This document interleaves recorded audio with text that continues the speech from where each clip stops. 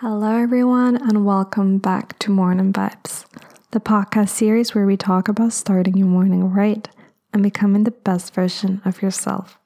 I'm Jasmine, your host. Today, we're diving into a topic that I think we can all benefit from, and that is decluttering our minds and spaces. So, grab your favorite drink, find a comfy corner, and let's get into it. Clutter.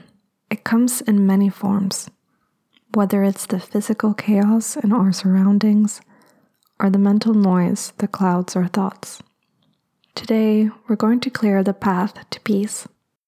First things first, let's talk about simplifying our physical space. It's incredible how a tidy environment can do wonders for our mental well-being. So, let's declutter those shelves, clear out those closets, and make space for what truly matters. Now let's tackle the mind. Our brains are like busy marketplaces, buzzing with thoughts, worries, and to-do lists. But fear not, we're here to create a mental oasis. One powerful tool in decluttering the mind is mindfulness, whether it's through meditation, deep breaths, or simply being present in the moment. Let's practice the art of quieting the mind. Sometimes it's just good for our brains to sit down in peace and quiet. No distractions, no technology, no music. Just maybe lying down in your bed and relaxing, or sitting in the park outside of nature and just being present. It really helps to calm down your mind and your thoughts when you don't have all of this distraction and clutter going on. Another key to mental decluttering is setting boundaries. Learn to say no, prioritize your time, and create space for activities that bring you joy and peace. And let's not forget about digital decluttering. Unsubscribe from those overwhelming email lists, organize your digital files, and maybe even consider a social media detox.